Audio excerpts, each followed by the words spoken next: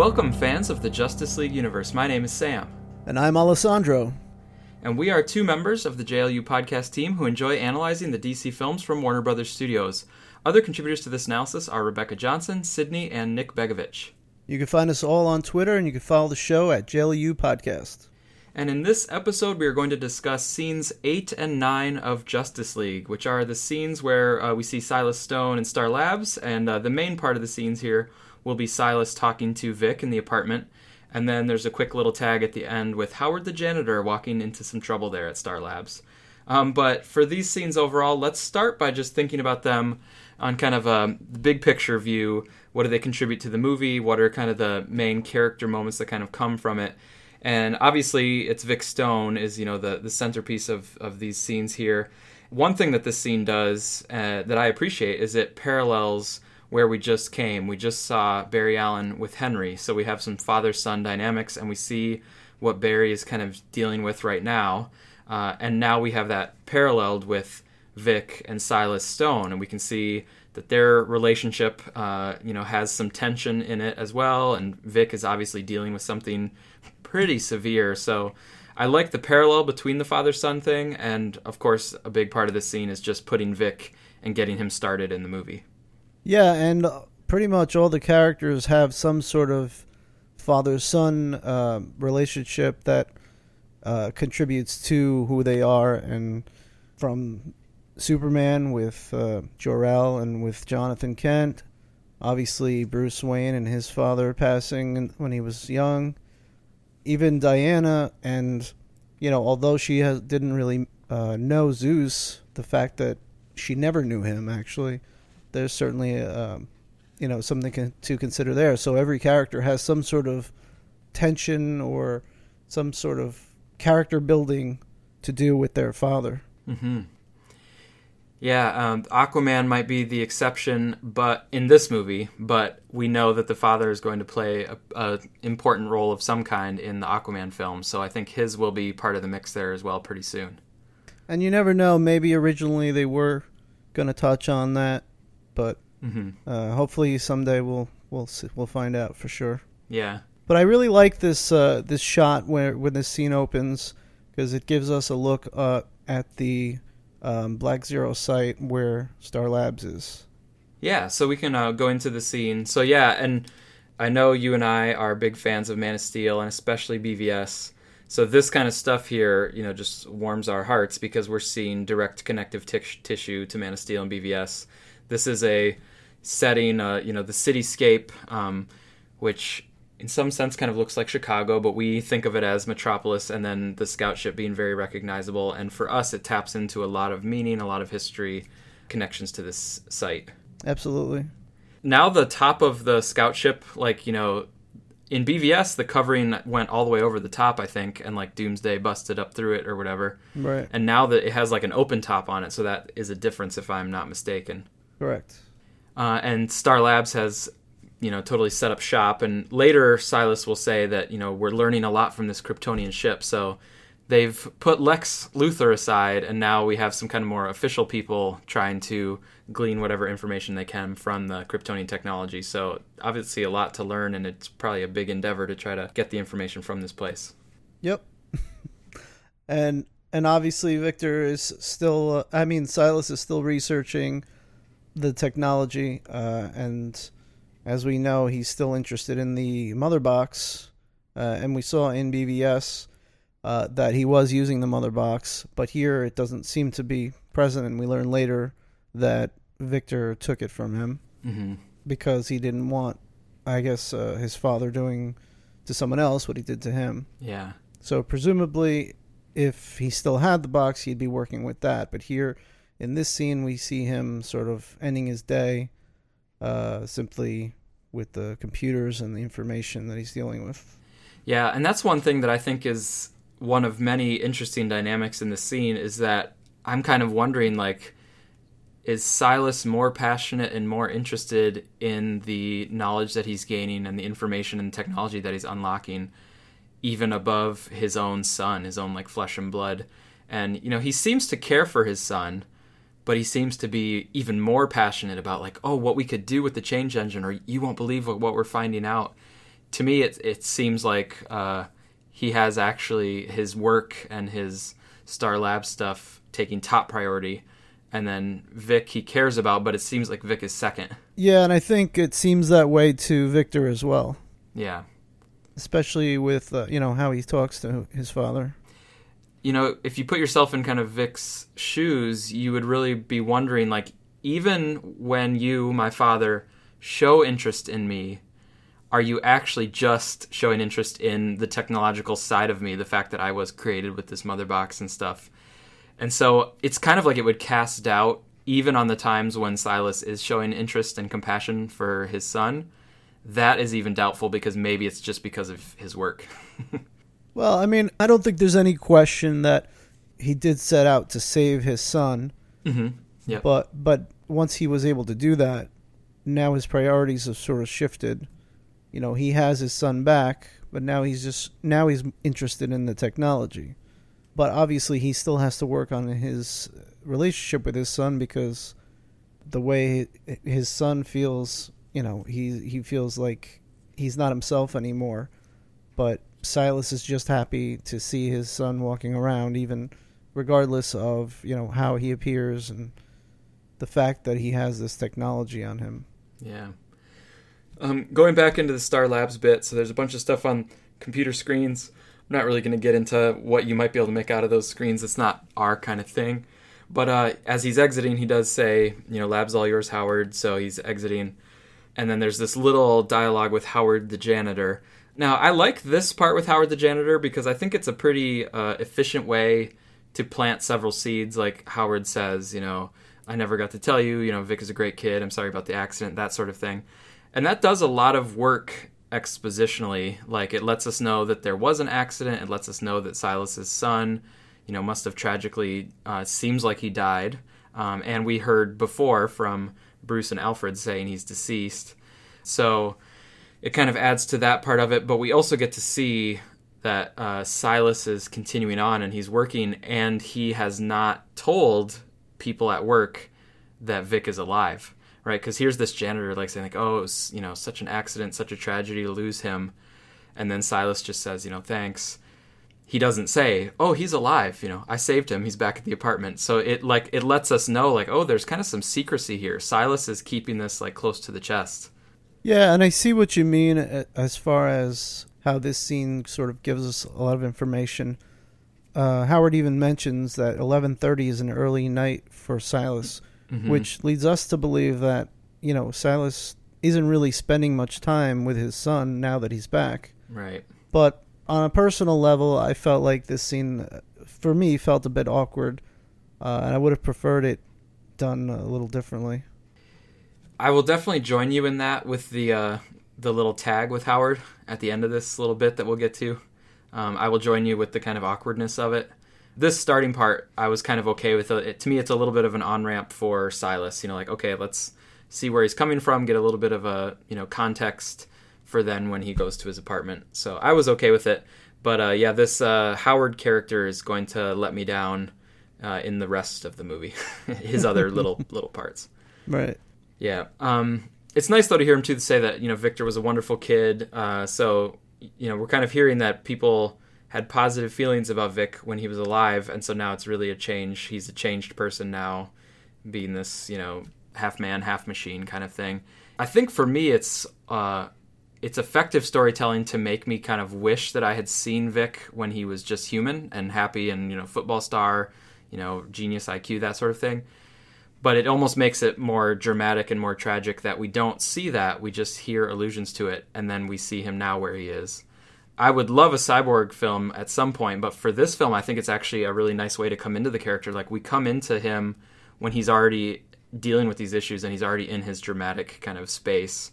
We don't have a happy little, here's the status quo, here's this happy little kid. Oh no, an accident happens. Now he's going down this other path. I like that we kind of come right into the middle of it. Yeah, and I mean, flashbacks would have been nice to sort of fill those gaps a little bit and then flesh it out in a solo movie.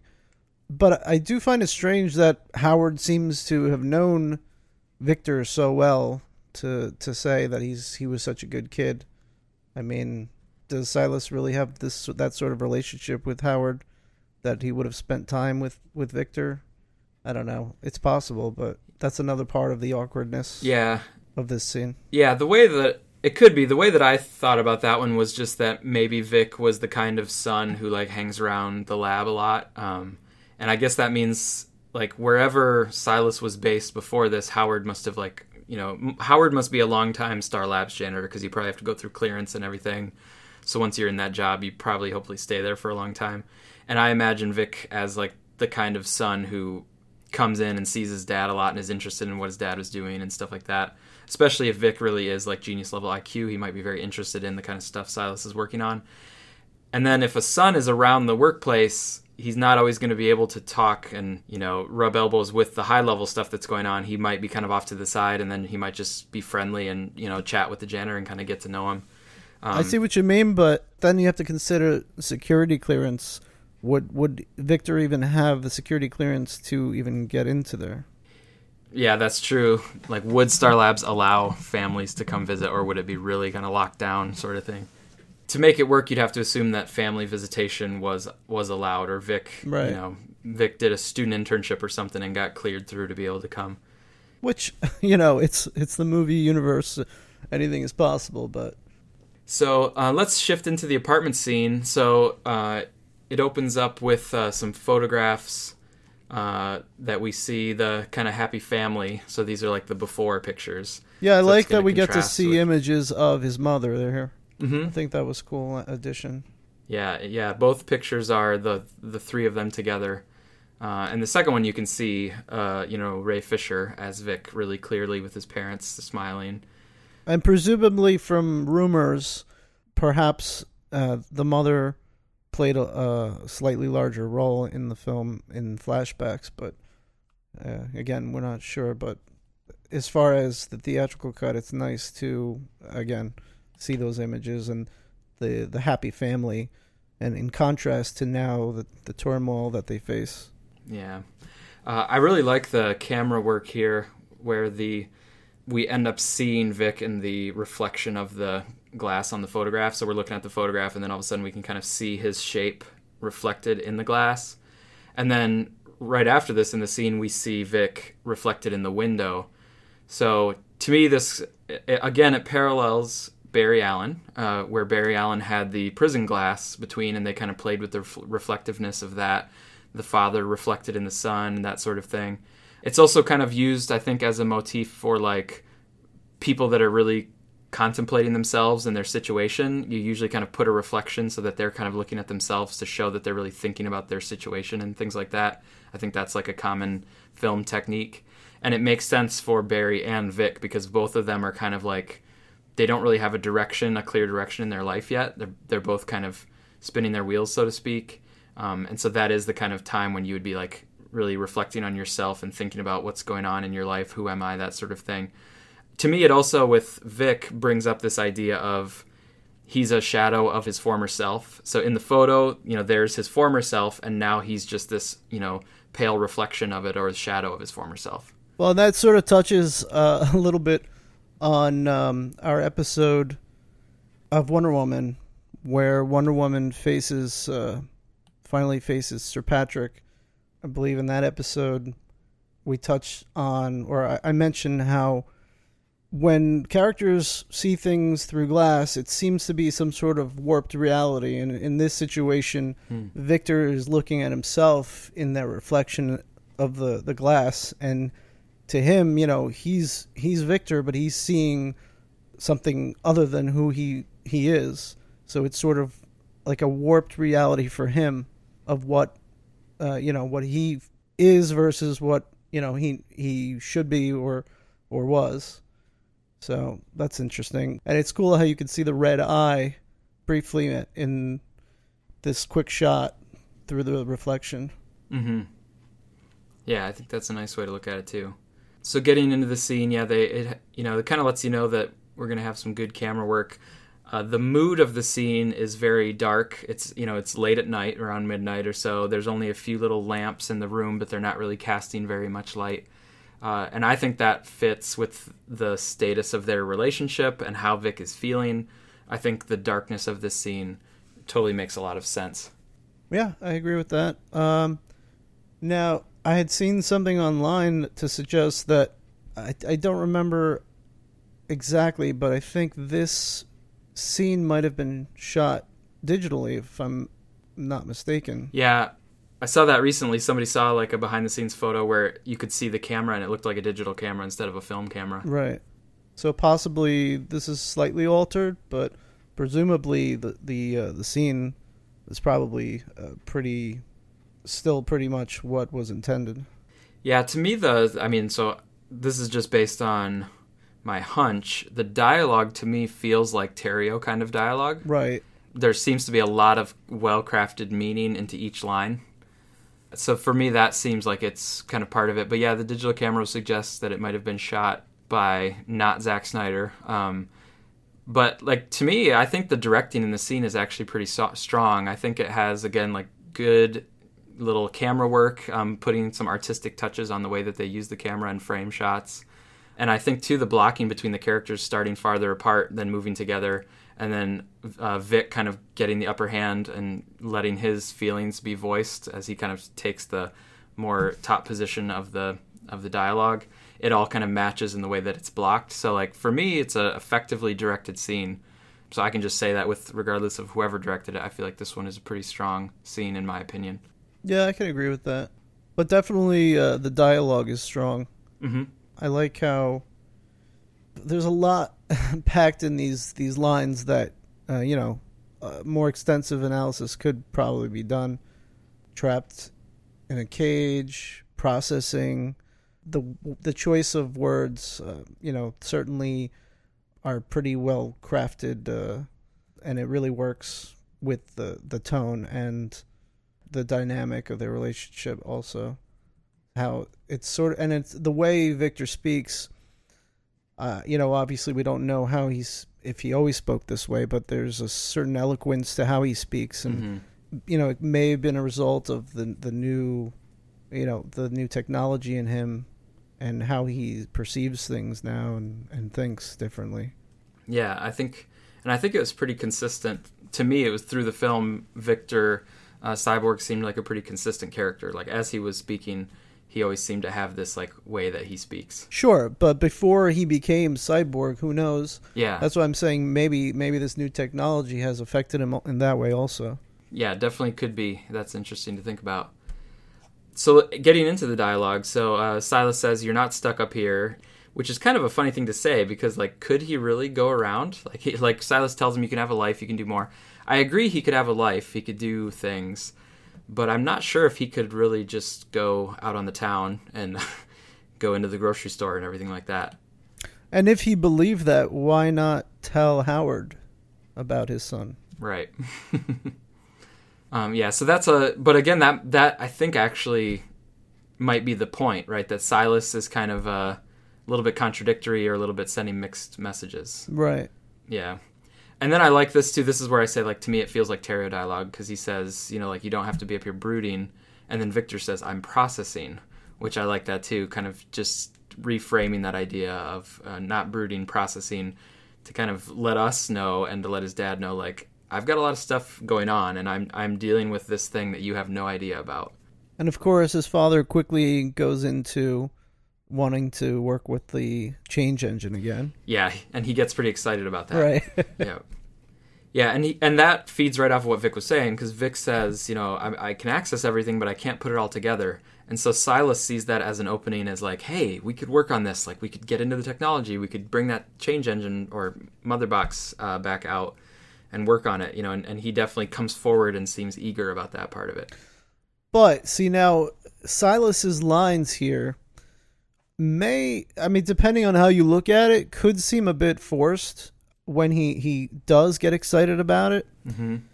And in that respect, it almost seems like there's that possibility that in order to sort of make the story flow and sort of prepare you for what's going to happen later, they may have sort of shoehorned this dialogue, his reaction about connecting the change engine with the Kryptonian ship, because as we see later on, Victor does just that. Mm-hmm. So it's sort of introducing that concept now for later, Yeah. which wasn't really necessary, but, so they do that, and, it's possible that they sort of shoehorn that in order to sort of prepare audiences for that. I think it definitely was doing that, but I think it works because to me, I read it as Silas being really more excited about the technology and not always very sensitive to his son's feelings. Right. And that's certainly, well, I mean, we haven't seen much of their relationship other than, this. So it's possible that he always prioritized work over his family. Yeah. And actually, I think I might have even read rumors about how he was supposed to show up to his son's football game and he was working and he missed it or something. Yeah. So I think, and that's how it is handled in the comics, I think, or, at least the recent versions of Cyborg. It is that kind of thing where there was the distance and, Vic feeling like his dad kind of leaves him out quite a bit for work. Right. But then I think it's good, too, here we get, we find out, like you said, that Vic actually has the change engine, a.k.a. Mother Box. Right. So Silas does not have it in his possession anymore. So that's an important little thing for us to know. Definitely. And the other thing, too, is Vic says, I'm not going to give you the change engine. And he says, because I don't want you to do to someone else what you did to me. So it kind of lets us know, how Vic feels about his own situation. And he's not totally thrilled about it at all. I do find it interesting that for such an advanced being with this new technology, that Cyborg still isn't able to program the clock on the stove because it still reads 12 o'clock. That might be a nice just little inside joke, right? That this is the most advanced being on the planet. And yeah, that would be a funny joke actually for the set, whoever decorated the set or whatever. Now, the line that he says about seeing the monster and then Silas assuming that he's talking about himself, I found this particular dialogue, as opposed to everything else, kind of strange. And other people that I've talked to about it sort of agree that Victor says that Silas is assuming that he's talking about himself, but of course he would think that because of the way that they're talking. And it seems kind of silly that Victor would suggest that Silas should think of himself as the monster. Even though I understand the Frankenstein reference, it just seems awkward. Of course he'd be thinking that you're talking about yourself, because I don't know. How do you feel about it? The way that you're kind of describing it was my first reaction to it. But then upon subsequent viewings of it, I can see exactly how it played off. And I think it kind of depends on that they have had previous disagreements about the way that Silas, saved Cyborg, and that he kind of did that presumably without, Vic's consent and that sort of thing. And, Silas wanted to save his life, but at what cost? And you have lost your son anyway. So, to me, if you assume they have had this disagreement and conflict in the past about Vic actually resenting what Silas has inflicted upon him, then I think it kind of makes sense that Vic is saying no, remember, I'm actually blaming you. I think you made the mistake. And so it's kind of what might happen in a family where you actually tap back into a previous fight that you've had. And I agree that it's a logical thing for Silas to assume, Vic, you're the monster, you're the one hiding up here, and you have a big metal thing on your face and stuff. So it's not really Silas's fault for thinking of Vic as the monster, but Vic might have also almost been trapping him and saying no, remember, I actually view you as the monster for doing this to me. Okay, so and he could have said that differently. It's kind of Vic is saying it from his own perspective, even though most people observing it would agree with you that Silas, Vic, you do kind of look like the monster. I'm going to go with Silas on this one, but I can see where Vic is coming from. But see, Vic could have said something along the lines of, no, you're the monster. But he says, it's weird that you thought I meant me. Mm-hmm. And I think that it's weird that he thinks it's weird. Oh, okay, I gotcha. So for you, it would have the idea is fine, Yeah. but for you it would have just been him turning around and saying like, "No, you're the monster. You created Right, me exactly. like this," or whatever. Right. Yeah. But it is funny how he actually, in that moment, turns, and that's when you finally actually see his face. And Yeah.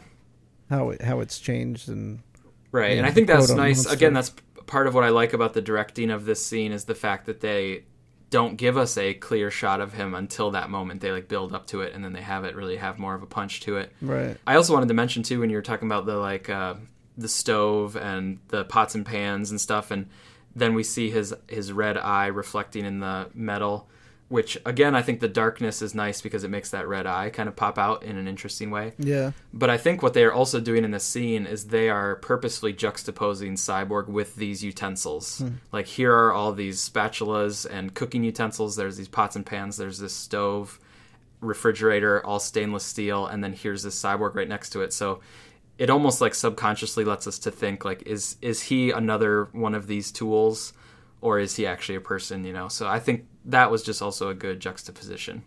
Or whoever decided to make it all like stainless steel in design was a good call. Well, also the idea that maybe he should be viewing his new body as a tool rather than Like a curse or something. right. Yeah, it's a good start for a character arc though, because right now he says, and he has a good point, like, I've got this alien thing inside of me. I don't know what to make of it. I also have to worry about whether I'm going to be a threat to other people. Will I be able to control this alien force, or will it actually do something out of my control? Which it kind of does, at certain points later. Sure. And so he has some good points, and plus he's the one that has to live in it, so he kind of has the right to have his own thoughts about it. But it's a good start to an arc, because later he can kind of come to terms with accepting himself and his powers by the end. And so, to me, it's a really good starting point for the character. Yeah. And Cyborg's character arc, to me, is one of the strongest things in the movie. Definitely. And it plays off of the fact that, Man of Steel had that alien invasion. Mm-hmm. And sort of everything sort of spun from there. So that's an interesting correlation. Yeah, another nice connection to the previous movies. You and I both really wanted this to be like the conclusion to the Dawn of Justice trilogy. Right. And it is the conclusion to the trilogy. It didn't live up to all our expectations of what we would have wanted it to be, like coming off of BVS. But there are things like this where, yeah, he talks about mankind and they have been through an alien invasion and now they're going to be worried about another alien invasion. Like, to me, that's a pretty nice little thread through the trilogy. Sure. Yeah, so we see Vic. He's got the hoodie on. Property of Gotham City. What do you think about the hoodie, like, inside late at night? Is that just because he's really ashamed of himself and so he's always kind of covering up? Like, when he's out seeing Diana on the street, to me, I liked the hoodie there. Here, it seems almost kind of very restrictive that he has the hoodie on, but what do you think about that? A part of me wonders if they were just trying to save money on visual effects. But, could be, yeah. Of course, based on how we've been analyzing the scene so far, it sort of makes sense to sort of hide it. Yeah. So, I mean, it's a cool look. I don't really have issue with it. Yeah. I guess, as you mentioned, the fact that he's ashamed of what he is, it makes sense for him to try to cover it up. Yeah. Now, with the Barry Allen scene before, we talked about how we got a very, very quick little hint of Barry's speed powers, and that was his introduction scene, but it was mostly about him and his dad. Here, it's mostly about Vic and his dad, but we get some hints here. We see his hand, and I really like how they did his hand kind of along the countertop. And then we see where he says, I wake up different. So he's kind of still getting new powers. That's kind of a nice little piece of exposition. And then we see his levitation. So what did you think about the little, like, quick little tastes of his powers? I thought it was pretty cool when I first saw the movie. Obviously, deleted footage has come out of when he actually first has his first flight. Mm-hmm. And that would have been, I think, cool. Mm-hmm. Presumably. Maybe that wasn't his first flight. I don't know. Maybe... it seemed like it was him trying to figure it out. Yeah. Yeah. I thought it was pretty interesting how they showed that here. I think, and as you mentioned, it's a nice parallel to the previous scene with Barry. Mm-hmm. Having this father-son dynamic and briefly showing the power because you are introducing these characters for the first time on screen. It's a good way to sort of tease them a bit and sort of give you a taste of what to expect from them. Yeah, and I like the idea of having him just continually developing new stuff throughout. I think that's kind of a nice way to do it, rather than a hero that just has defined powers that are the same all the way through. It's kind of interesting to have a character where something new might pop up from him each action scene, Yeah, definitely. And the fact that he got his powers from the Mother Box, it opens up those possibilities where I think originally when the character first appeared in the comics, that wasn't the case. Yeah. Now, we mentioned already the alien invasion kind of connection to Man of Steel, but that's also obviously just a setup for this movie. Like, it's letting the audience know, hey, there might be an alien invasion around the corner, and it might be related to the Mother Box.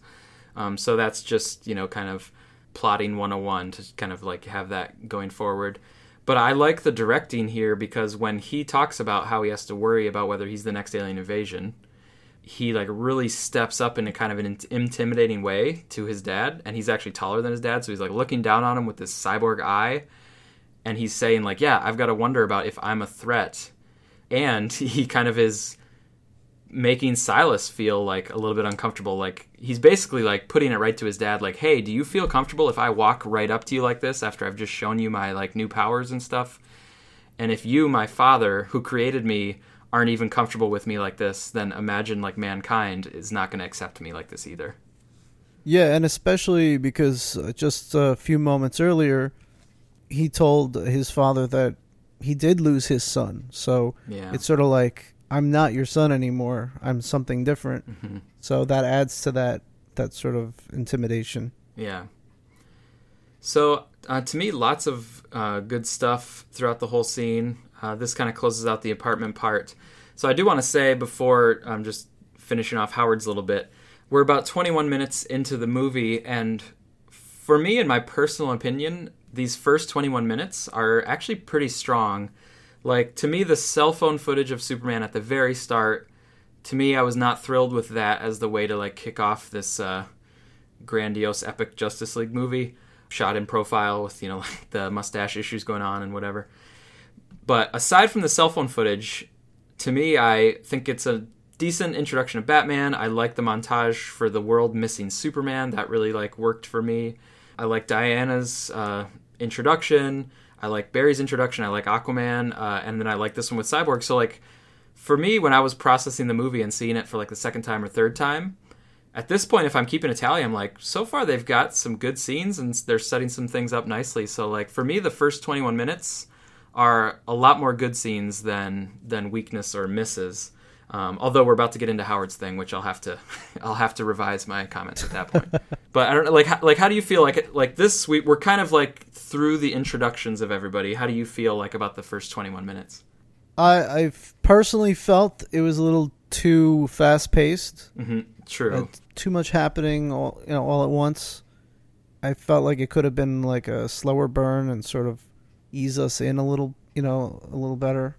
The scenes... Yeah, that's true. I agree. Like, they did cover a lot of ground in that 21 minutes. Yeah, and the scenes, while the framework of the scenes were solid, there were, elements within each scene that bothered me, so... Okay. Yeah, I think that's fair. But for the most part, it was good... Each scene was framed well, but, again, the little things, in each scene that bothered me, and sort of overall in the movie, that's sort of the case. Yeah. Okay, I think that's fair. Yeah, for me, I'm kind of like, I like do this check-in with myself, like, how is this movie actually going to this point? And for me, it, and I like the movie okay overall, but for me, this beginning, so far, it's pretty good is actually like what I would say for my personal opinion. Now, that being said, okay, let's go to Howard. So Howard's mopping up, and he's just kind of there by himself now at this point, late at night, doing the night cleanup, and he hears some rattling and stuff over in the room. Then he comes through the sliding doors, and there's like this red, lighting to everything. And he walks up, and he walks up to this like plastic, like curtain thing. And then they like film it from behind the curtain, and then he just pulls it aside and has this like stupid look on his face. Like, he doesn't show concern or fear or like awe or anything. He like literally is just like, doop de doo, let me open this up. Like, I could not believe that was like what they did for that scene. I think it was supposed to like be tense, like, oh, something dangerous, like, and it to me fell flat. So I don't know. What was your reaction to that? I totally agree with you. And obviously they were going for some sort of horror scene here. And actually going back to commenting about how I feel about the movie thus far, I felt like that first Batman scene where he fights the parademon was very out of place. In that respect, I think had that not been at the beginning, this scene would have been stronger, even with his dumb look, because you don't know what he saw, but we do get an idea of, especially with that sound, that it is something possibly alien and something horrific. Okay, so you're saying because we had a very clear scene with the parademons, there's no mystery about what that sound was and what those are. Like, oh, those must be parademons. Exactly. Is that like what you're saying? Absolutely. Okay, so it's supposed to raise this question of like what was in there, but the question is already obvious, right? Or the answer is obvious, right? Yeah, I think that's a fair point. That might like. I hadn't thought of that explicitly, but that also might be part of why I just felt like that little scene did not work. It might be also because there's no actual mystery about what's behind there, and yet they tried to like hide it and leave it ambiguous. Right, exactly.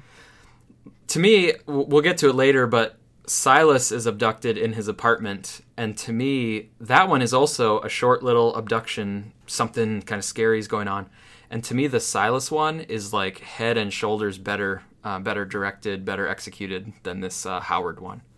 Well, yeah, and his reaction to the parademon is more realistic. Yeah. My understanding is that Howard scenes were added later, so that may be part of it. Yep, I think that's probably right. All right, but I think that does it for us, our analysis of scenes 8 and 9 of Justice League. Next up, we're going to be going back over to Wonder Woman as we get towards the end of that film. But as usual, we would like to thank the Suicide Squadcast and Man of Steel Answers. And if you want to get some more content from us, check out our Patreon page at patreon.com/JLUpodcast. And we're actually going to be dropping a Watchmen full commentary. So if you're interested in Watchmen at all, you can hear us talk about that movie as well. So check that out at Patreon.